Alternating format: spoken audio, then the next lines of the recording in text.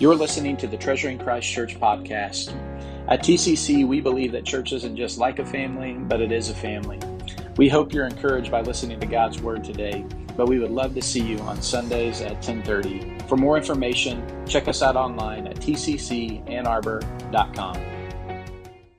As we kick off a new year, it gives us a chance to just revisit who we are, what we're doing, why we're here, what God has called us to. And it's helpful in all of life, not just in church life, but in your personal life, to kind of take stock and evaluate where you're at and where you've been and where you want to go in the new year.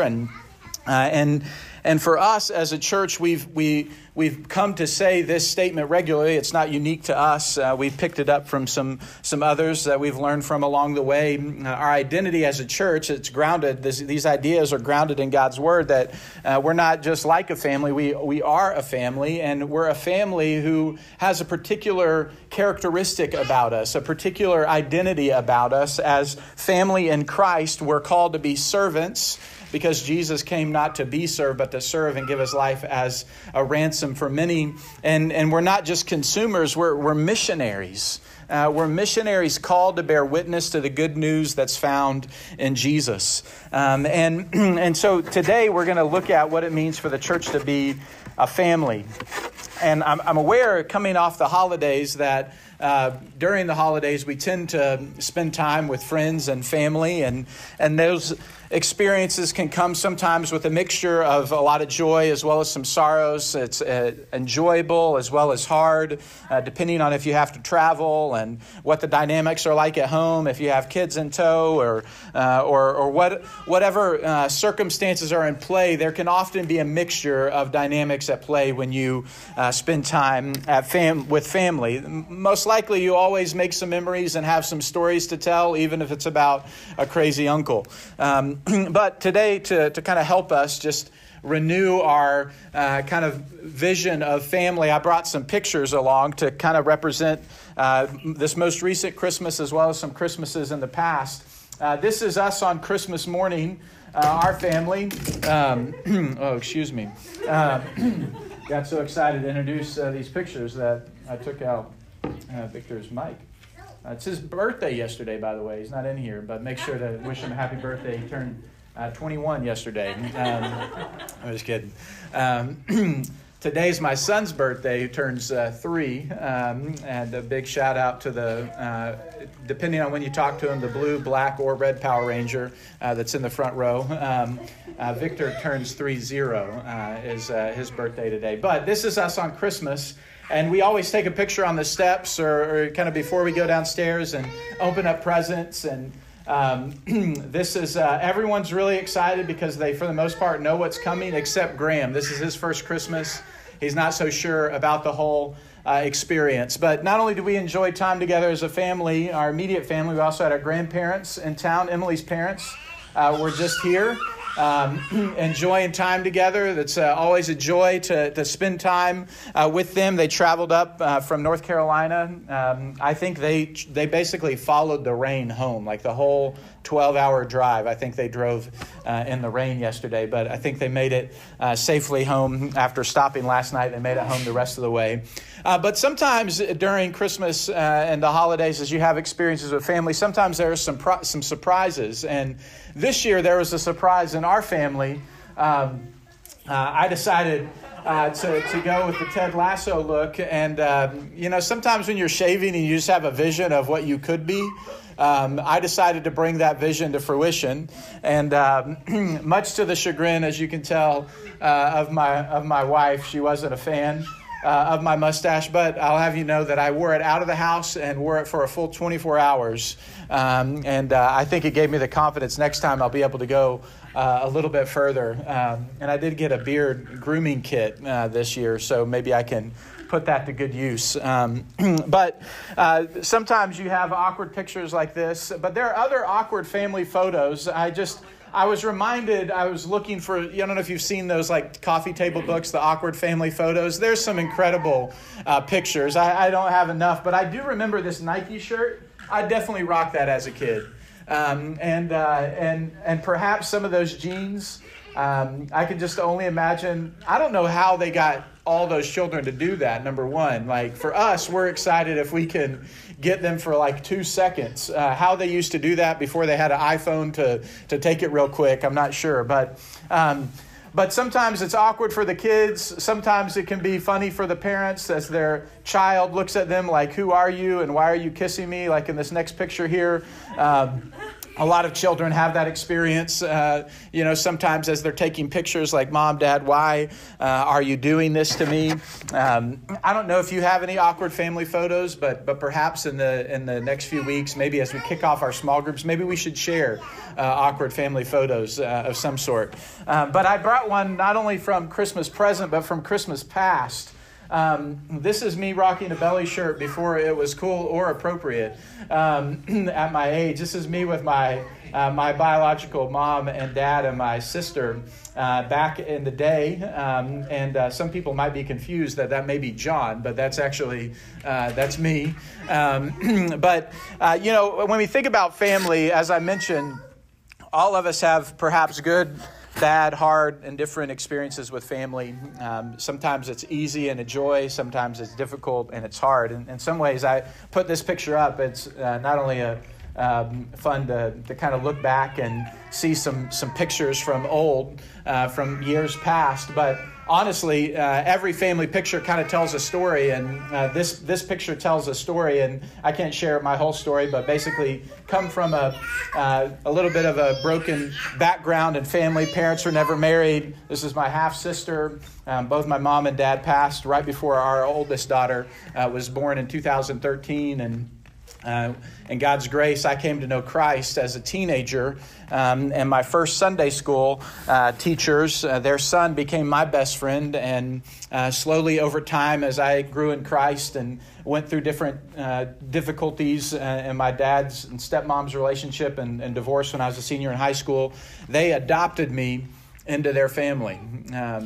This is the family that God gave me, but in God's grace, He also allowed me to be brought into a family, not only a church family, but another family that looked at me and said, we call you our son, and you can call us Mom and Dad. And in many ways, when we talk about the church as a family, what we're talking about is not the family that we're born into, but the family that we're born again into in Christ. That we're adopted into. And so today I want us to see that, as I've already said, the church isn't like a family. The church is a family. And this really is a glorious truth that has all kinds of practical implications. And as we think about this truth, there's a passage, there's lots of different places you can go. But I wanted us to go to the Galatians chapter 4. If you have your Bible and open there to Galatians chapter 4, in many ways, we've joked in our family that Christmas kind of came and went, but we weren't quite done with Christmas. So no shame, our trees basically, the ornaments are about to fall off the tree because it's shriveling up and dying. But we're not quite ready to take it down. And yesterday we were working in the house with Christmas music on. It just seemed right. We weren't quite done with Christmas. And so it also seemed fitting that we would come to a passage that outside the Gospels, this is my favorite Christmas passage that speaks to us of the coming of Christ, the birth of Christ, and why He came. And in it we see this glorious truth. We see that we're adopted into God's family through faith in Christ.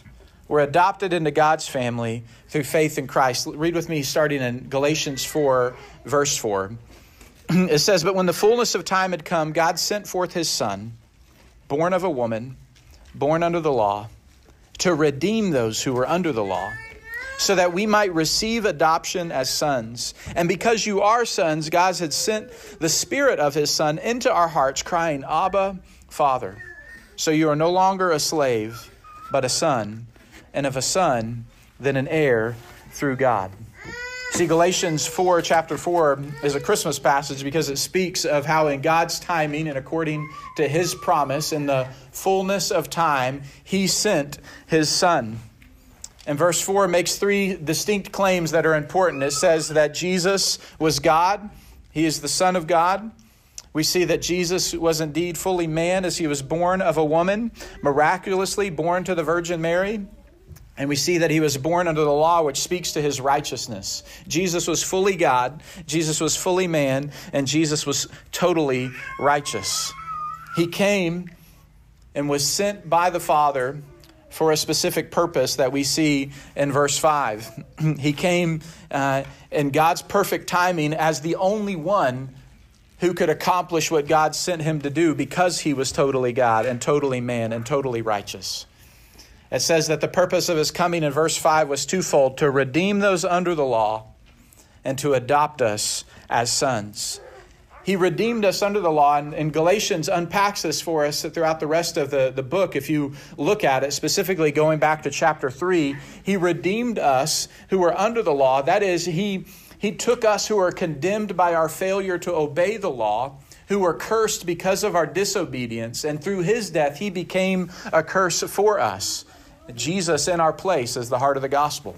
Jesus took our sin upon himself and redeemed us, purchased us out of bondage to sin.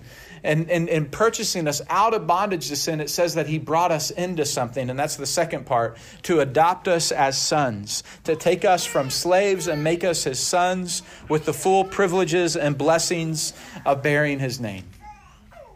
So what this glorious truth shows us is that to say that Jesus redeemed us or that he saves us is to also say that he adopted us. That he took us from being outside of not only being his people, but being an enemy of God, and not only brought us in to be a part of the people of God, but to be a part of the family of God, to adopt us as sons. In the language of the Bible, we often see this language of brothers and sisters, and we see the kind of collective sense in which both men and women, brothers and sisters, boys and girls, are brought into the family of God in the church. But there's a particular significance of saying that he's made us sons. In the first century, to adopt a son, to have a son was to be able to pass on the name and to pass on the inheritance of the family. And it's this unique status, men and women given this status as sons of God. And to be sons, it goes on to say, is to be given the full inheritance, to become an heir through God. And so we see that our adoption is secured in two ways. First, in the sending of his son. It says in the fullness of time, he sent forth his son. Jesus came. Galatians 4:4-7 doesn't unpack all of this, but in the book of Galatians and throughout the rest of the New Testament, we see that Jesus came. He was born, as we said through our Advent series, he was born to die so that we might live. Jesus came to save us. He came to lay down his life for us. He came to take up his life, to be raised victoriously, so that, as we often say here at TCC, no matter how deep the grave we are in because of our sin, he can raise us up. He gives us new life through faith in him. He secures our adoption through the sending of his son. But secondly, we also see that he secures our adoption through the sending of his Spirit. Do you notice how it says in verse 6, that because you are sons, God has sent the Spirit of his Son into our hearts as we cry, Abba, Father. This internal testimony, the sending of a Spirit into our hearts, the indwelling presence of the Holy Spirit, as well as the empowering presence of the Holy Spirit is what the Bible says gives us confidence that we are children of God. That sometimes when our hearts condemn us, sometimes that we feel overwhelmed perhaps by our sin, or perhaps Satan's accusations of our past failure come up in our minds and in our hearts. There's an internal testimony that God has given the children of God that says, he who is in you is greater than he who is in the world, 1 John says. That you belong to me, that you're my child. What a wonderful testimony that is. Sometimes I try to say to my own kids when they will slow down enough for me to listen to them, that I love them not because of what they've done, not because of what they've achieved, but just because they're mine. It's as if the Holy Spirit, the sending of his Spirit, is this reminder that God testifies to our hearts, to our spirits, that he loves us. Not because of our performance. Hey, look, whatever last year held, 2021, maybe it felt like more of 2020. Maybe 2022, they say it's pronounced 2022. However you want to look at that. Hopefully it's different than 2020, right? But whatever the past has held, whatever the present is, God says if we belong to him and we've trusted in his Son, then he loves us and he calls us his own, not because of what we've done for him or because of our performance, but because he's called us his own. He loves us just because we're his. So we see our adoption is secure through the sending of his Son and the sending of his Spirit. And the significance of this, in verses 6 through 7, we see that we have intimacy with God, that we know God personally. And this is a testimony of the coming of Christ and how God has always been near to his people. His presence was always available to his people, as we read from the Old Testament to the New. The Old Testament isn't all law and no grace, and the New Testament all grace and no law. It's not that way at all. God has always operated by grace through faith. In the Old Testament, he redeemed Israel from bondage in Egypt and called them his own, his people in Exodus 19. And then he said, as people who are redeemed by me, here's how you live. And in order to help you as you fail in your carrying out obedience to the law, I give you the sacrificial system so that you can have the forgiveness of sins. It's always by grace through faith, looking forward to the future provision that God would provide by the immediate sacrifices that they would offer in the Old Testament. When Christ came, it was still by grace through faith, but this time not in the regular offering of sacrifices, but in the once and for all offering of Christ's sacrifice. That our forgiveness was complete and secure, and that there's this new distinct way. It was promised in the prophets, like in Jeremiah 31 in the New Covenant, that we would know God personally. Each one would know God.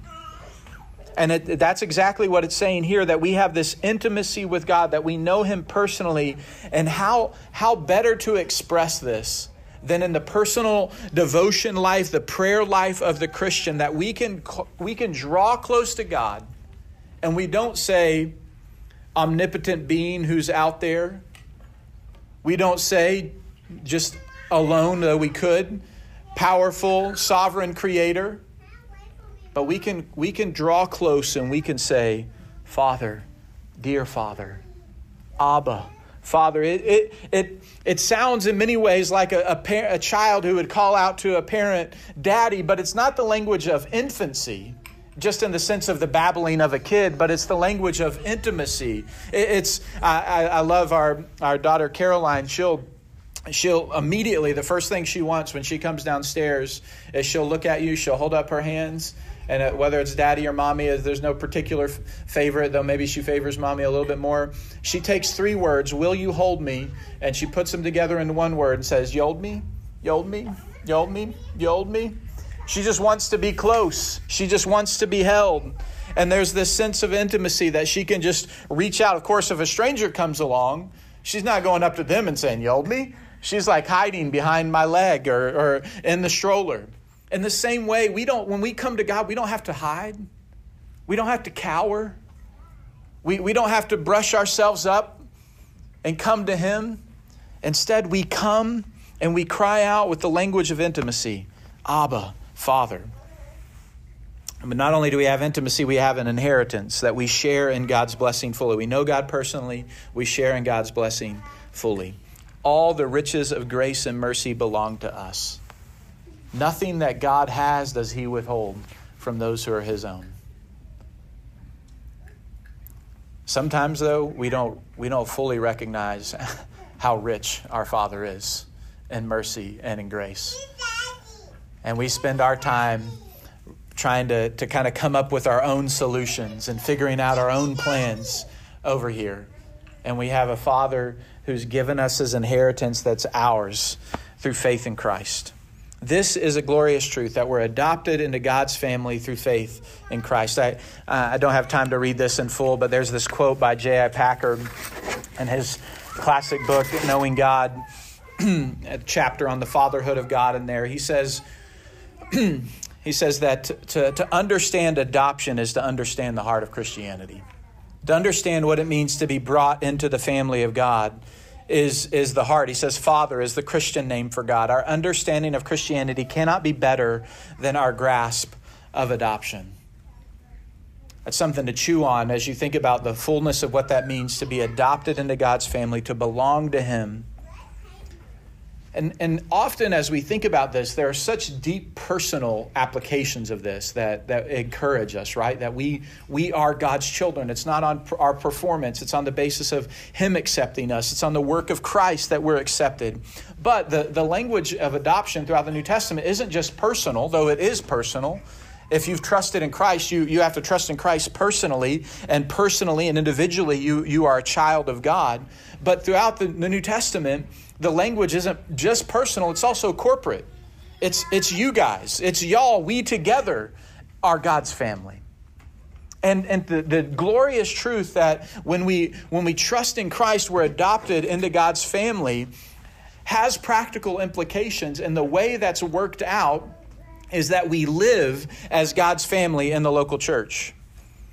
We're adopted into God's family through faith in Christ, and in doing so, God brings us into His family, and that takes expression in a local church. It's true that we, across space and time, are brothers and sisters in Christ with all kinds of believers from different churches, different denominational backgrounds, and all of that gives us a broad umbrella sense of unity, but there's a particular expression that it should take, that we belong to one another in a local church. For us, this is the foundation of church membership at TCC, that we're a family, that we make a commitment to one another, and the church makes a commitment to us to walk with one another in following Christ and living on mission for Him. And so here, as we think about what it means to live as God's family in the local church, the best way to express this, I've found, is to look at the one another's throughout Scripture. How God continually shows us the way we're to relate to one another. And if you were just to take time to read Paul's letters in the New Testament, or even in Peter's letters or in James, you see repeatedly the language of brothers and sisters. It's the baseline identification and understanding of how we're to relate to one another. We call God Father. We relate to one another as brothers and sisters because of the work of Christ and the testimony of the Holy Spirit in our hearts. We have this identity as the family of God. This isn't unique to me, but these one another's, there's over 60 of these in the New Testament. It can be broken down into a few different categories, 4 in particular that I want us to consider: devotion, unity, hospitality, and discipleship. And as we begin this new year, we begin with this Renew series, and just as an opportunity to remind ourselves of what God's called us to be, who we're called to be. And so I give these in the language of renewal, that this year, as we think about what it means to be the family of God, that we would renew our commitment to living as God's family in the local church in these 4 ways, that we would renew our devotion to one another. I brought the receipts here of all the places that God calls us to this. And I won't read all of them to you, but as a baseline, Romans 12:10 says, "Be devoted to one another." Here it is, "in brotherly love. Honor one another above yourselves." The command that perhaps is most pervasive throughout Jesus' teaching as well as into the New Testament letters is that we might love one another. Jesus said, "A new command I give to you, that you would love one another. And by this all will know that you're my disciples, if you love one another." He said it twice, just in case you missed it. And then later on, we will see the same thing. "Let no debt remain outstanding except this one." Here's the debt that we owe to one another: to keep loving each other. "For he who loves his fellow man has fulfilled the law," because Jesus taught us that the commands of the law are summed up in this: love God with everything you got, and love your neighbor as yourself. And our love takes expression in the way that we serve one another, in the way that we submit to one another out of reverence for Christ, and the way that we gather together. Hebrews 10 tells us not to neglect to meet together, as is the habit of some, but in doing so, as we gather, to encourage one another, all the more as the day draws near. God's telling us that we are to be devoted to one another. And as a church, we express that devotion by being together, by caring for one another, by serving one another, by being available to one another. It happens in this gathering, but it also happens as we scatter. And as we do this, as almost all of these one another's have this dynamic, both of building up the body as well as bearing witness to the gospel. You see, when we express devotion to one another, it reminds us that the church isn't a country club. It isn't a civic club. It isn't just a special interest group. We're not here because of something that we share physically in common together. We're here because of our common unity in Christ. And that unity in Christ leads us to be devoted to one another across all kinds of differences. So we're reminded to renew our devotion to one another, but also to renew our commitment to unity. As you read throughout these one another's, this is perhaps the most pervasive. Live in harmony with one another, Paul says in Romans 12. Stop passing judgment on one another. Instead, make up your mind not to put any stumbling block or obstacle in your brother's way. There's that language of brother and sister, our family. Because we're family, we accept one another, Paul says, just as Christ accepted you, in order that we might bring praise to God. In every way, he says, agree with one another, that there would be no divisions among you. And this call to unity reminds us that there are real differences between us. But in our real differences, we're called to bear with one another in love. We're called not to pass judgment on one another, not in the sense of not caring for one another and noticing sin or helping address issues and challenges that we're facing in our life, but not putting up stumbling blocks and passing judgments on one another that hinders relationship and that hinders conversation, but instead to be kind and compassionate to one another. If we're going to have unity, we have to learn to forgive each other. The conflicts and sometimes tensions that arise as the church does life together. It's just like in families, when you put family together in marriage, or you put people together under the same roof who are sinners, sinners going to sin, right? Like that's just what we do. And it shouldn't surprise us that there at times will be those conflicts that arise. But God calls us. He gives us what we need in Christ to be compassionate, to forgive, just as God in Christ forgave you. I say this often to folks when sometimes there's a struggle with another believer. And obviously there's significant sin that has to be addressed at times, and there's trust that has to be rebuilt in certain circumstances. But sometimes when we get upset at another brother or sister in Christ, something they said, something they did, we have to ask ourselves, am I holding them to a standard higher than Christ? Do I believe that the sacrifice of Christ that was sufficient to forgive all my sin isn't quite sufficient enough to help me to forgive their sin against me? In this sense that we have to learn to be forgiving of one another, bearing with each other. Colossians 3 repeats it, forgiving whatever grievance you may have against one another. Forgive as the Lord forgave you. Don't slander one another. Finally, 1 Peter, I love this, says, all of you live in harmony with one another. Be sympathetic, love as brothers, be compassionate and humble. Tim Challies, who's an author and a blogger, he said it this way. He says, community begins with unity, and unity begins with humility. Until we esteem others as better than ourselves, as Ephesians calls us to, and submit to one another out of reverence for Christ, as Ephesians 5:21 says, we can't maintain unity. It requires humility, seeing ourselves rightly as God sees us and one another as God sees us, and then drawing near to each other in humility and experiencing unity. Renewing our commitment to unity is a call for us just in everyday life to remember our common faith in Christ, our common identity as brothers and sisters in Christ, and then across our differences to love one another. And look, the church should be a place that when people look at it and they go, why are they hanging out together? They're different. You know, we're a young church, and as we're growing, we want to grow into a beautiful, diverse family, young and old, from all types of different ethnic and cultural and racial backgrounds, or all type of life stages, all type of experiences that God gives us. Because we believe that's a testimony to the kingdom of God, a God who made us and the community that He's put us in. And all of those things, what we're doing is we're not hanging on to one identifying feature about ourselves, where we're from, or something that we like, or something that we kind of have in common in terms of our hobbies or interests or those kind of things. What we're saying is that we are in Christ. And what's then beautiful is that across our differences, we can learn to be united and celebrate the things that are different, learn from one another, grow together. And the world looks at that and says, why are you doing that? What unites you? It's clearly not, you don't dress the same, you don't live in the same perhaps neighborhood, or perhaps you don't have the same background. You work here, you go to school here, you do this, you do that. You're single, you're a family, you're older, you're younger. What unites us? It's Christ. Just as Christ forgave us, we forgive one another. Just as Christ welcomed and accepted us, so we welcome and accept one another. And not only do we renew our commitment to unity, but also renew our practice of hospitality.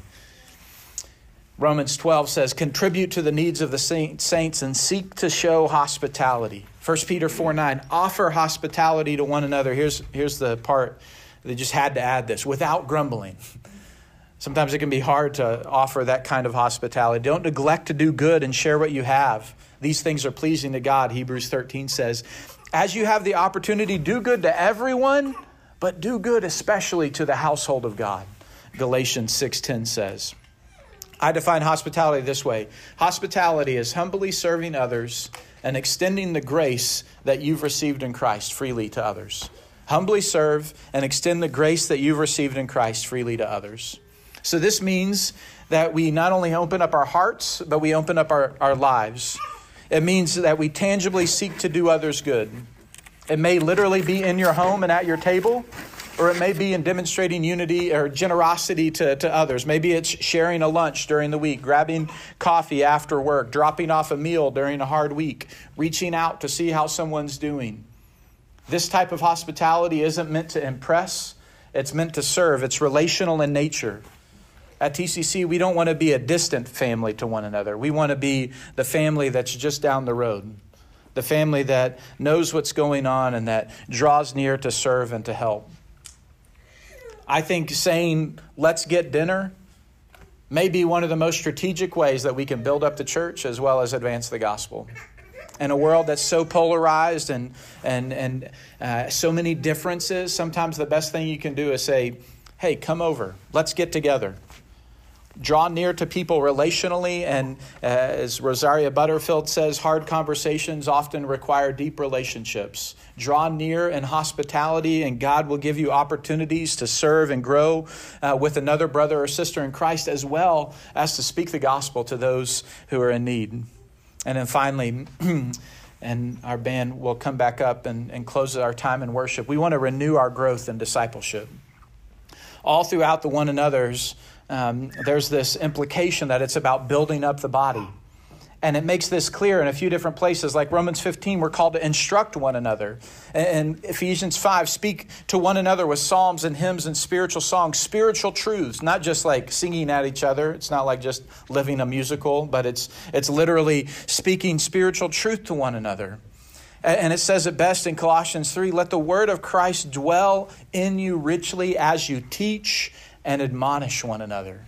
God's called us to seek one another's spiritual good, to encourage each other, to build each other up. I love how Hebrews 10:24 says it. Consider each other. Consider each other that you might know how to spur one another on towards love and good deeds. It's Mark Dever who said a very broad definition of discipleship is doing deliberate good to help someone follow Christ. At the core, being discipleship is about you following Christ, and in the extension of that Jesus shows us is not just to be a disciple, but to make disciples. It's doing deliberate good to help someone follow Christ. This helps us to understand that discipleship can be formal. You can say, hey, let's get together for 6 months and walk through a book of the Bible or walk through a book to help you grow in a particular area. Or it can be informal.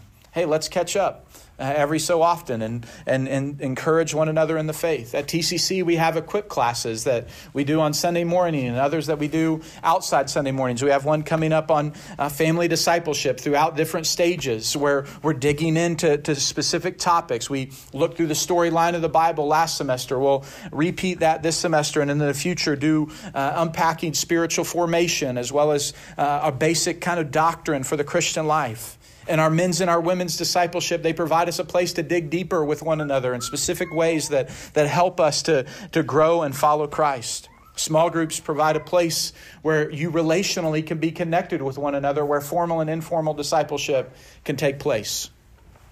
We want to renew our growth in discipleship. These are the ways that we practice what it means to be a family.